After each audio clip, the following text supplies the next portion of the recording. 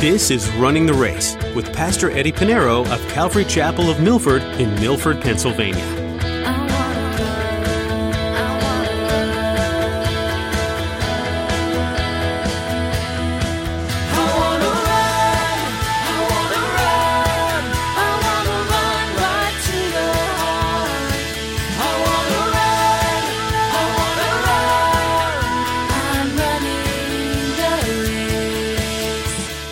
He's going to point out that we serve a God who's a covenant giver, a covenant maker, but he's also a covenant keeper. He keeps his covenant.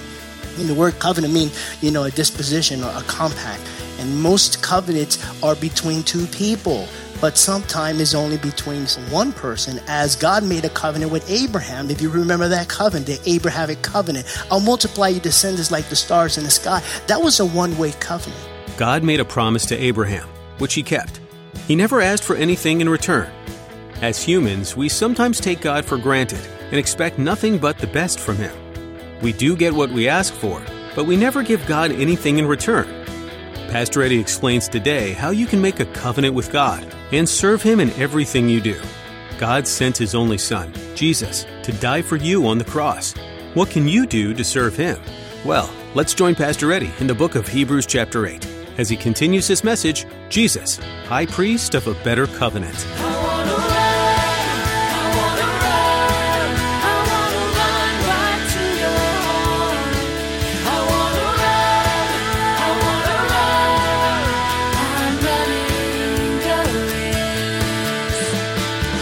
Verse 1, let's read verse 1 into 2 so we get the context here. Now, this is the main point of things we are saying. We have such a high priest who is seated on the right hand of the throne of majesty in heaven. Verse 2, a minister of the sanctuary and of the true tabernacle, which the Lord erected and not man. And so the great high priest, Jesus Christ, is ministering in the heavenly sanctuary. There that was created by God. No man has created heaven. Only God himself. He created heaven and earth, and he created his place.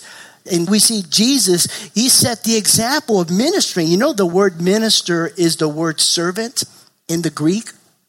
It is the word servant.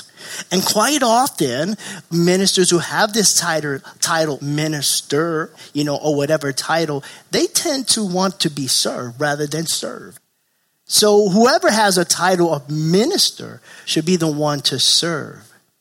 And Jesus set the example of serving when he was here on earth. In Matthew chapter 20, verse 28, it said, just as the Son of Man did not come to be served, but to serve, and to give him his life a ransom for many. Jesus set the example of serving. Here we have the Master, our Lord, the Creator, washing the very feet that he created on the disciples. And disciples didn't know, wait, Lord, you wash my feet. Jesus humbled himself. But he continues daily, as we mentioned earlier. And here's the verse, Hebrews chapter 7, verse 25. It says, therefore he, speaking of Christ, is also able to serve to the uttermost those who come to God through him, since he always lives to make intercession for them. So and that's his desire. His ministry now, his ministry continues. We looked at the 3 tenets of save in the scripture. And you'll find save, being saved, and will be saved. We discussed this last week, right? Save, being saved, and will be saved. 3 tenets. Is justification, sanctification, and glorification. That is the doctrine of save. People just worry about the justification. That's great, but sanctification is just as important, because ultimately you want to stand before the Lord in glorification. And that's what he does. This is the reason why he ministers. You think it stopped at the cross for you and I? No. We need him more. We don't need his prayers for salvation. We need his prayers to keep us in line with the Lord, in relationship with him, so that we can be sanctified as we live for the Lord. And so he does this now in the heavenly place in the tabernacle, not an earthly tabernacle. Now, the earthly tabernacle was a copy of the things already in heaven. And when the Lord gave Moses those instructions in Exodus chapter 25 to 31, it was to give a picture. You'll see how detailed the instructions were as far as having cherubims on the panels of the tabernacle, the Holy of Holies. You know, the golden altar of incense, that's the closest piece of furniture to the Holy of Holies, by the way. And that's the altar where they would burn incense, which is prayer. The closest piece of furniture to the most powerful Ark of the Covenant is that altar of incense. That's why prayer is important. That's why Jesus said, my house will be a house of prayer. But everything was a picture of heaven. It was a picture, what was here earthly from Moses, all was a copy of something that already have existed in heaven. And there is where our Lord ministered. Let's look at verse 3. He goes on to say, for every high priest is appointed to offer both gifts and sacrifices. Therefore, it is necessary that this one, speaking of Christ, this one also have something to offer. Verse 4, for if he were on earth, he would not be a priest, since there are priests who offer the gifts according to the law. Now, in the earthly tabernacle, the priest would offer the gifts. You find that in the feast and according to the law, according to what's written in Scripture. But in heaven, in the true tabernacle, there the Lord has erected, not man. Jesus Christ, our great high priest, offered a better sacrifice, a superior sacrifice. And what was that sacrifice? Himself. No man could take my life, he says. I lay it down. He offered himself. Think about that. The creator of the universe, who created heaven and earth, before even existed, he has no beginning and no end. We cannot comprehend that. Maybe we get a little bit more understanding when we get to heaven. I like what Chuck Smith would say. It says when you get to heaven, you're not going to be dumber than you are now. You're going to be a lot smarter. It's going to be an intuitive knowledge. You're going to know things. You're going to know things right off the bat. You're going to have the glorified body. Obviously, you're going to have a glorified mind. And so you're going to be one with the Lord. You're going to know these things. But before that, we're talking about the creator of the universe laying down his life, leaving his throne in glory to take our place in Calvary. Jesus Christ gave his life to pay for the sins of the world. According to the old covenant, the law, the sacrifice of animals would only covered sin. It only covered sin because they would have to do it again every year. The priest had to do it every day. You see. However, Jesus Christ, the great high priest, is the Lamb of God. He takes away the sin, doesn't cover it with sin. Never you find in the language you find in Christ as being the high priest, laying down his life for us, is not to cover sin, not to throw it under the rug, but to take away our sin. This is what John the Baptist said when he saw Jesus in John chapter 1, verse 29. He said, behold, the Lamb of God who covers our sin? No, takes away the sins of the world. And that's what he's done as high priest. Verse 5, he said, who served the copy and shadow of heavenly things, as Moses was divinely instructed when he was about to make the tabernacle. For he said, the Lord said to him, see that you make all things according to the pattern shown you on the mountain. Build it exactly as I tell you. Exactly. And it's more than just having a little tabernacle and where they could come in and seek the Lord. But it's to point to how heaven would be. I know to the children of Israel back then, they probably looked at the tabernacle and said, wow, this is beautiful. Gold and cherubims on the panel. It was the best tabernacle. It was a big tent, but that tent was better than all the other tents on the campus. Because it's to point to Jesus. And it points to the heaven of heavens. And so we have a great high priest. And what the writer of Hebrews is trying to relate to the Jewish believers who at this time were going through severe persecution. They found a new faith in Christ. They found that Jesus is the Mashiach, the Messiah. They were tempted to go back to the temple, to the high priest. And what he's trying to say to the Jewish believers, the first readers of Hebrews, and what the Holy Spirit is trying to tell you and I, is that we believe and worship the real thing. We believe and worship the real God. That was a shadow. That was a copy. We worship the real thing who is in the real heaven. You know, we don't worship shadows. And, you know, the Old Testament, again, was to give a picture of what would come. That's what Paul tells in Galatians. We don't worship the shadow. You know, when I come home, if I haven't been home for a long time and my wife wants to hug me and I come in, the sun is shining back at me and there's my shadow. She's not going to hug the shadow. My dogs don't do that, you know. She's not going to look at the pictures. Oh, how you doing? No, the actual thing. And so we worship the real priest, the high priest who is serving, doing his priestly ministry in the real heaven. Let's look at verse 6. He says, but now he, Jesus, has obtained a more excellent ministry, inasmuch as he is also mediator of a better covenant. You see, the high priest was a mediator for the old covenant. The things written in the Old Testament, the Jews would call it the Tanakh. And so we have a better high priest. He made that clear in verses 1 through 4. We have a better minister. We saw that in verse 5. Now he points that our minister, our great high priest, serves. He's a mediator for a better covenant. Now the word covenant in the Greek is diatheke.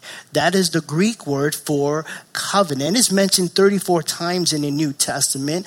19 of those 34 times is mentioned in this letter, the book of Hebrews.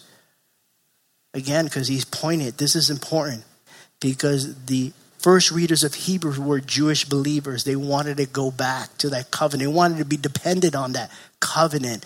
But he's going to point out that, yeah, we serve a God who's a covenant giver, a covenant maker, but he's also a covenant keeper. He keeps his covenant. And the word covenant means, you know, a disposition or a compact. And most covenants are between two people, but sometimes it's only between one person, as God made a covenant with Abraham. If you remember that covenant, the Abrahamic covenant, I'll multiply your descendants like the stars in the sky. That was a one-way covenant. Because the Lord did not say, well, I'll keep my end of the bargain if, Abraham, you do this and that. No, the Lord did not say that to Abraham. You remember when he fell into a deep sleep and they had to cut animals in ancient times? That's what they would do as a contract. They didn't write it down. They didn't get lawyers. They would take these animals and cut the animals and go right through, walk right through the blood. And what they were that is to say that if you don't keep your part of the deal, whatever happens to these animals is going to happen to you. And that's where we get that term, cutting a deal. It goes back. But that was a covenant God made only one way. That's why when Sarah was impatient, if you remember, and she said, Oy vey, it's almost 10 years now. The Lord promised that we're going to have a child. Here's Hagar. Did God take away that promise? No, he blessed his seed too, because it wasn't based on what Abraham would do, but God's promise. So that's a covenant. But here, he's going to bring the issue about this covenant, the covenant we find in the Old Testament, and it's going to be a new covenant. A covenant is being kept, and God keeps his covenant. We know that. And we have a hard time believing people and trusting people. Why? Because men lie. We lie to each other, and people don't keep their promises. Romans chapter 3, verse 4, it says, let God be true, but every man a liar. Let's look at verse 6 again. But now he, Jesus, has obtained a more excellent ministry, inasmuch as he is also mediator of a better covenant, which was established on better promises. A better covenant is based on a better promise. And so covenants in those days were based on a promise. So with that covenant is a promise that comes with it. And because, man breaks covenant, but God doesn't. He doesn't break his promises. He keeps his covenant. So his promises, so because he keeps his promises, he keeps his word, he keeps his covenant. Look at verse 7. For if the first covenant, speaking of the old covenant in the Old Testament, had been faultless, then no place would have been sought for a second. A second.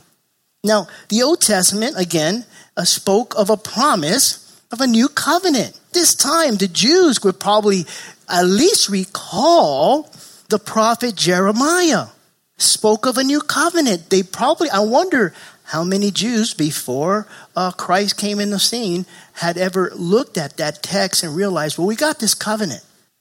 The Levitical covenant, we go through the Torah, we go through everything, and it's speaking of a new covenant.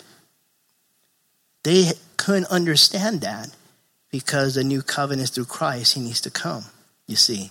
But it was promised. And if there's a promise of a new covenant, then that means the first covenant was not sufficient. That should go into minds. Why would we need a new covenant? The first covenant was sufficient. And so if God established a new covenant, that would mean that there would be something lacking in the old covenant. And yes, it did. Now remember, keep in mind, we studied this about the law. Paul tells us the law is holy, it's spiritual, it's perfect. But it never made anyone perfect. The law is perfect because the law points us to God. The law was never given for man to fulfill. It's impossible for man to even fulfill the first one. There's 613 commandments. But you can't fulfill the first one of the first 10, the moral laws. Thou shalt have no other God before me. But it was never given for man to fulfill. Only the Messiah, number one. Number two, it just points the fact that we are sinful and he's a holy God. That's the purpose of the law. So it was perfect, but it made no one perfect. Who had to make someone perfect? Not the law, but Jesus, you see. It is through Christ. And so there's nothing wrong with the old covenant. There's nothing wrong. There's nothing wrong with it. There was everything wrong with the people. Everything wrong with the people. Over and over again, the people would break the law, the covenant. They'd go against it. And this is why the high priest had to over and over again offer up sacrifice for the atonement of sins.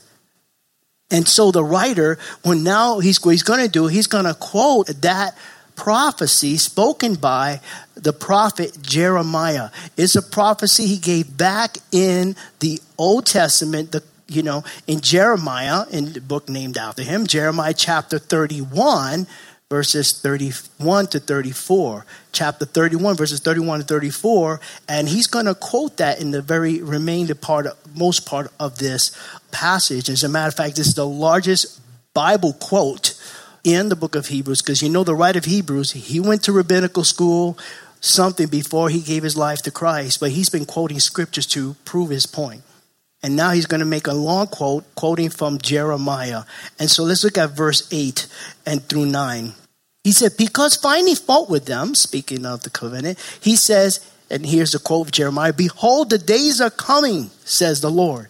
I will make a new covenant with the house of Israel and with the house of Judah. A new covenant. And as soon as God said, there's going to be a new covenant. Now, this is a prophecy around 586 BC. Okay, 586 BC by the prophet Jeremiah. As soon as he said, I'm going to make a new covenant, at the very hour that the prophet Jeremiah said these words, it has made the old covenant temporary.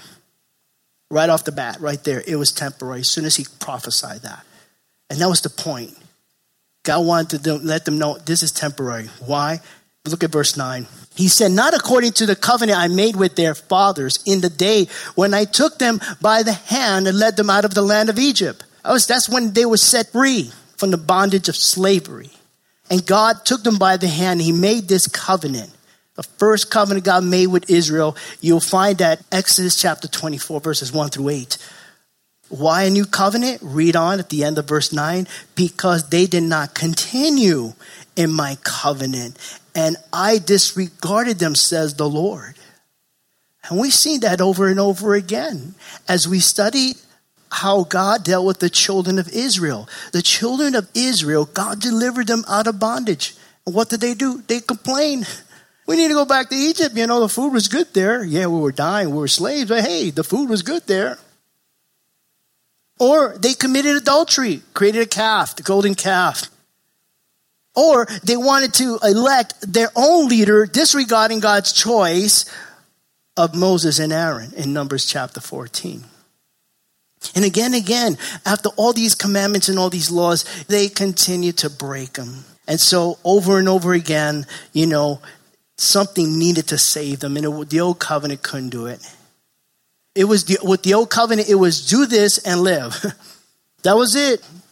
Do this and you shall live. This is what the Lord said to the children of Israel. In Deuteronomy chapter 4, verse 1, it says, now, O Israel, listen to the statutes and the judgment which I teach you to observe, that you may live. Obviously, they were going to die when the time comes. But if they didn't obey this, then they will die a lot sooner than planned.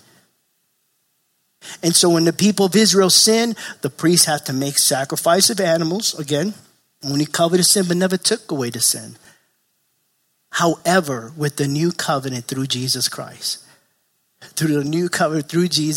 Jesus said in Matthew 26, verse 28, he says, for this is my blood of the new covenant, which is shed for many for the remission of sins. You see, with both the old and the new covenant, there had to be a shedding of blood. But there's only one blood that could permanently take away sin, not cover it. And that's the blood of Christ. And that's what makes Jesus' blood far better and more superior. It wasn't of animal. It was through our Savior. Jesus Christ was the Lamb of God. And so Jesus takes away the sin. And when he takes away the sin, this is the important thing that we need to understand. As believers in Christ, God will remember it as far as east or the west. He will remember no more. Psalms chapter 103, verse 12, the psalmist writes this, as far as the east is from the west, so far has he removed our transgressions from us. Removed, that's it. As far as the east is from the west. Let's look at verses 10 and 11. In verse 10, he says, for this is the covenant I will make with the house of Israel. After those days, said the Lord, I will put my laws in their mind and write them in their heart. Now, this portion right here is very important. He said, I will put my laws in their mind and write them in their heart. It's speaking of the eternal. This is new for them. It's speaking of the eternal. Write them in their mind and in their hearts. And he goes on to say, and I will be their God and they shall be my people. Verse 11, none of them shall teach his neighbor. That is speaking of the external. Okay? So before with the old covenant, with the law, it was external. Do this, do that. Don't do this. Don't. And it was visual. We can actually see it. But with the new law is eternal. He says in verse 11, none of them shall teach his neighbor and none of his brothers saying, know the Lord, but all shall know me. I'm running the race. Friends, we're so glad you decided to join us today here on Running the Race. Pastor Eddie has been taking us through the book of Hebrews in a series titled, Jesus is Better. Within its pages, you hear about great people of faith.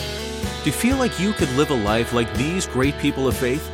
You realize they weren't perfect, right? Our hope is that these messages are empowering you to see and believe that you can be a person of great faith too. One way to grow in your faith and understanding of God is by joining up with others who love and serve God. Here's Jessica with an invitation just for you.